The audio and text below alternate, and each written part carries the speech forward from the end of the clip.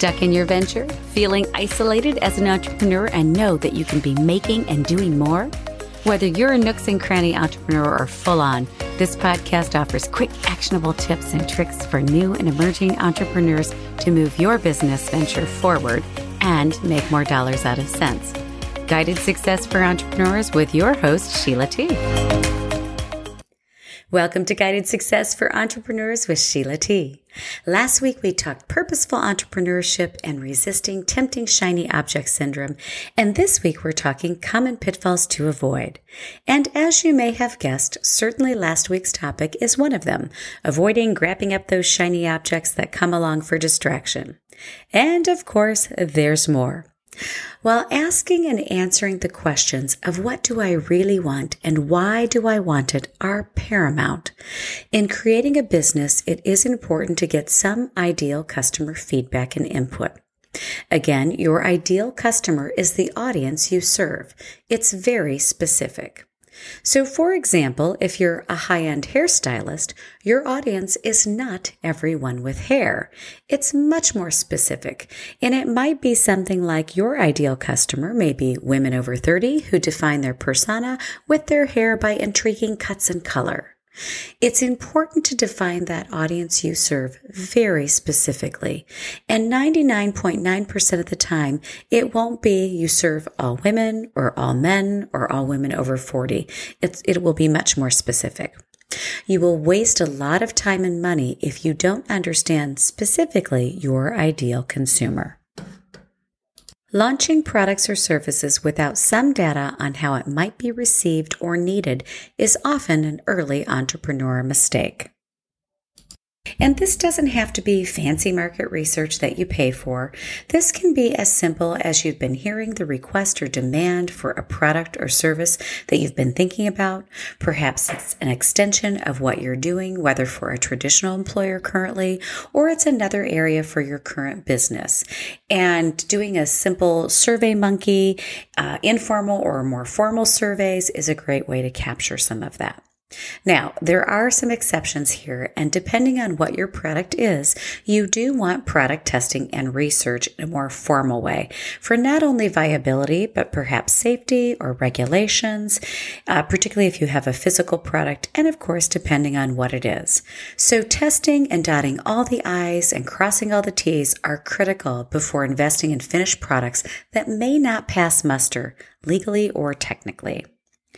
On that same note, complicating your idea, your product or service by working for perfection.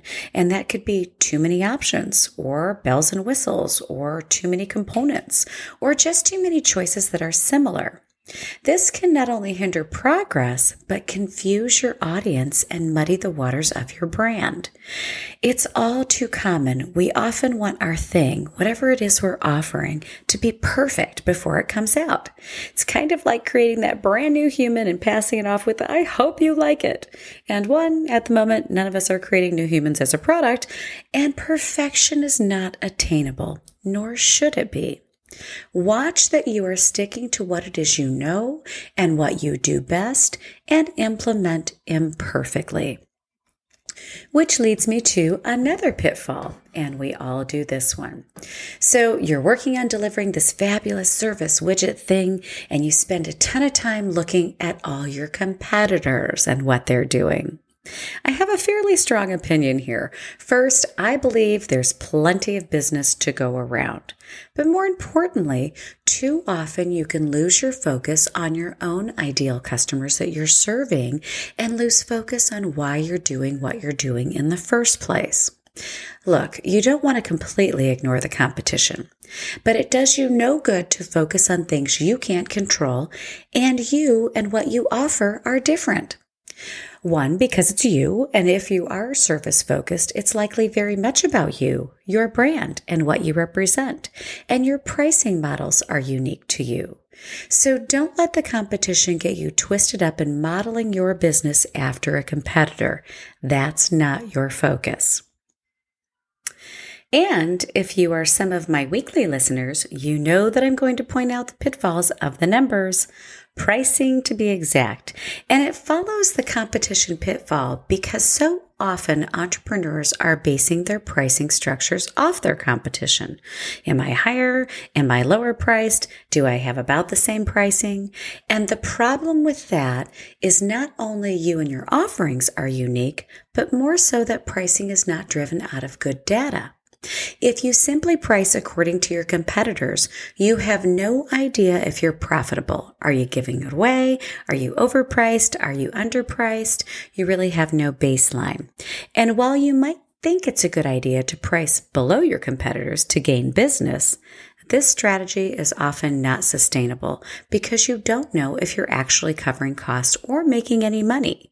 It's the reminder of if you have revenues of $100,000 and it costs you $150,000 to deliver it. Well, that's not the point for most of us. This is one of the foundations in the Financial Roadmap for Entrepreneurs course. If you can't determine if your offerings are profitable to you and your company, you really have no idea where you stand financially, and you can't make good decisions based on guesstimates. So be sure you're not putting too much emphasis on competitors and you have a good data-driven foundation to know you are well priced for your business to be successful and for the ideal customer that you serve. And if you're tuning in for the first time or the 30th time to my podcast, I would love it if you would subscribe if not already. And of course, if you're learning a thing or two, gaining inspiration, or simply enjoying it, give me a shout out with a review. I so appreciate it. Thank you for joining me, and I can't wait for next week where we're talking 2021 planning. What have you been doing to prepare? I'm Sheila T., and until next time, wishing you a fabulous week.